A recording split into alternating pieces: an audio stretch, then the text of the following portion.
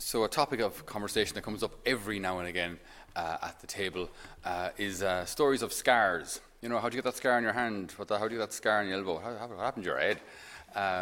And so every people have their scar stories. You know, we went to the beach there recently. I've got this big scar from about there, the whole way up around my side. It looks like I got bitten by a great white shark and came out on top, evidently. So there's another occasion I was fitting windows in a very, very deep wall. It was in the Ursland Convent in Thurles, so it was a bathroom window. So the bathroom window was about yay big. So I had to climb into this kind of like a deep tunnel and with a crowbar knock out the old window frame.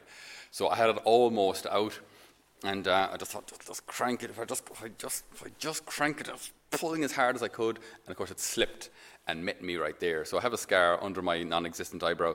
And my whole eye went black. That was actually the weekend that I met for the first time Father Paul, the founder of my community.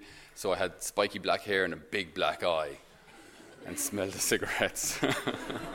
And that was when he met me for the first time and thought that I might make a good priest. Or I might make a priest, become a priest. So, yeah, anyway, scar stories. Like we all have them, you know. One of our alumni from here, when she was a kid, she's got a fairly evident scar that she likes telling people about. She pulled a little pot of hot water down on herself and has a big scald mark all across here. And so, yeah, she loves telling people about it whenever she can. And so, maybe have different broken fingers or scars from different wounds like that. But every scar has a story.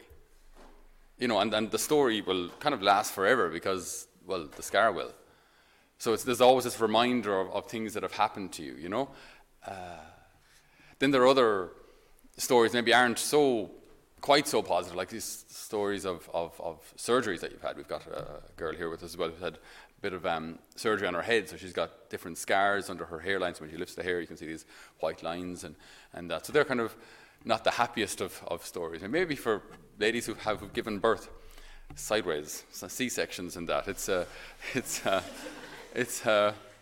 a good memory and a kind of a painful or scary memory at the same time, you know. Just when it's all happening in the moment, you don't know what's happening, but there's just a lot of people around, a lot of commotion, and you're scared because there's a little life involved here, you know. Then there are other scars again. There are scars that we may be inflicted on ourselves. Scars that were just the only way we could think of at the time of externalizing, expressing a pain that we carried inside.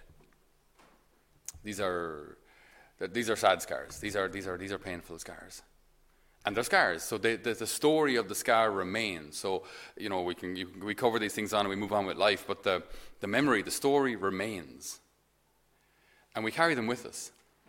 And every person, everyone here in this chapel, and everyone watching today is a collection of a whole universe of experiences and joys and sorrows and scars and stories. It's all every person. Like we see the facade. We don't see the stories inside. We don't see the heart. We see what the person chooses to project, and then maybe what they can't help projecting as well. But we don't see the full story. The Lord's Sacred Heart, we were meditating yesterday, that the wound in his Sacred Heart was inflicted on him after he had died. So he was already dead on the cross, hanging there. And then his heart is pierced. So that wound will never heal. It was inflicted after he had died, so it's not going to heal. And the Lord wants it that way. And isn't it interesting that when the Lord appears to people after the Passion, some of his wounds have healed and some haven't. You know, the wounds in his hands and his side and his feet, they never healed, right? And he as such wants those scars to be visible as a reminder to us. This is what you're worth. So those scars tell a story, and a story that the Lord wants us to be reminded of. He never wants us to forget. You know, the one of the choruses throughout the Old Testament is remember Israel, remember the deeds of the Lord. Do not forget his work. Do not forget when he freed us from captivity, from slavery.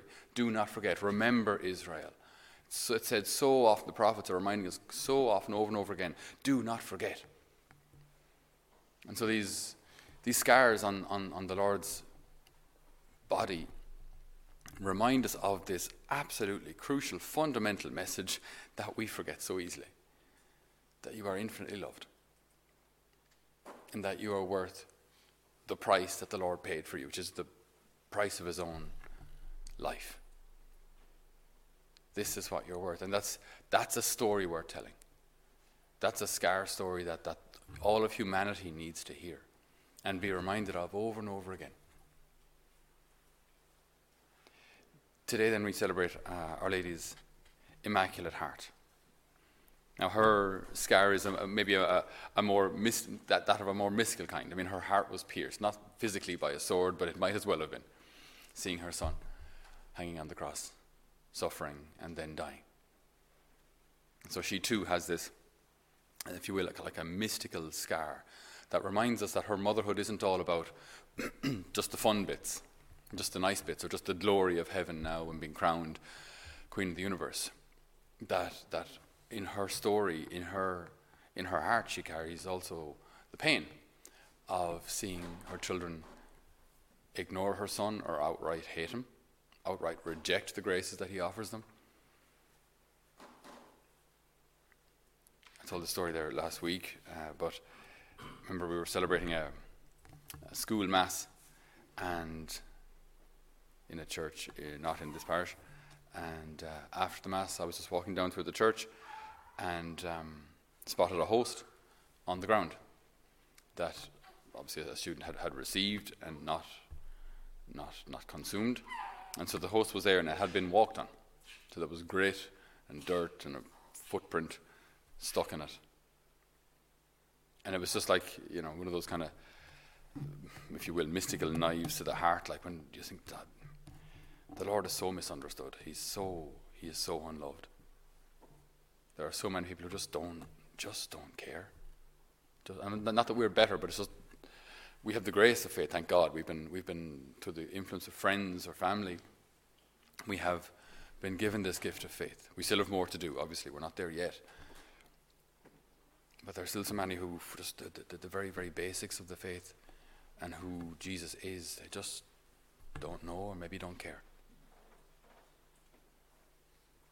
So the Lord's scar story is a story of profound love. It's a story of your worth. And like a lot of stories, we can listen to a story and then just move on with our lives. It was a nice story. It's a good story. Good punchline there at the end. It was great. But it just remains a story. But this is a different kind of story. Because this is the kind of story that's actually supposed to change your life. Most stories aren't. Please don't change your life the next time you watch a Disney movie and say, oh, I'm going to be a princess. Most stories are there for entertainment. This story is here to change our lives. It's been told throughout the centuries and prepared for during millennia to get to this point. That the Lord reveals his love for you by dying on a cross. So any retreat or any gathering like ours this weekend, if that's our starting point, I think we're at a good place. To start from this baseline of I am infinitely loved. And then to know how to receive that love. And to just, it sounds so simple. It sounds so simple, but so many of us aren't doing it. We hear the story and the story remains external to us and it's just people talking and it's information being passed, but it's not going in here. That you are infinitely loved. Receive it. Just receive it.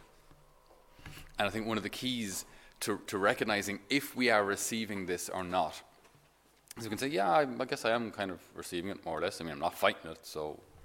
No, but I think it goes further than just not fighting it. I think in order to receive it, one of the key things that we must do in order to actually recognize if we are receiving this gift of God's love or not, one of the key things is gratitude. If I can, as such, sit there, you can sit there passively, you can sit there kind of receptively, more or less, But if you're sitting there in the presence of the Blessed Sacrament or after Holy Communion, or even outside, like when we're sitting with people, we can still receive their love. It's an internal reality. It's something people won't see. But we can allow that to penetrate our hearts. And I think the way we'll know if we're doing that is gratitude. If I can sit here and say, Lord, I thank you. I thank you so much for your love. I thank you so much for your forgiveness. I thank you so much for your mercy. Thank you so much for the few people around us. I thank you, Lord, for the grace of in whatever way, Lord, the grace of little lives and little babies, the grace of everything you've given me. I thank you. And the more grateful I am, the more I think I'll actually recognize what's happening. The more I'll recognize what God is offering. Because if I'm not grateful, I think I might be too passive in this whole story and just let it kind of happen around me. And like a stone in the base of a river, you crack open a stone that's been in there for hundreds of years, you get a big sledge, you hit it or a knock, and it'll break open, bone dry inside, surrounded by water for centuries, and not a drop gets in. That can't be us. It cannot be us. We've got to let the love of God in. Don't let it just surround you. Let it penetrate you and change you from within and heal you from within. Receive the gift of God's love. Receive that incredible outpouring of grace from his pierced heart, from that wound that will never heal. That wound that he allowed to be inflicted on him so that we will know for all eternity that we are infinitely loved. Amen.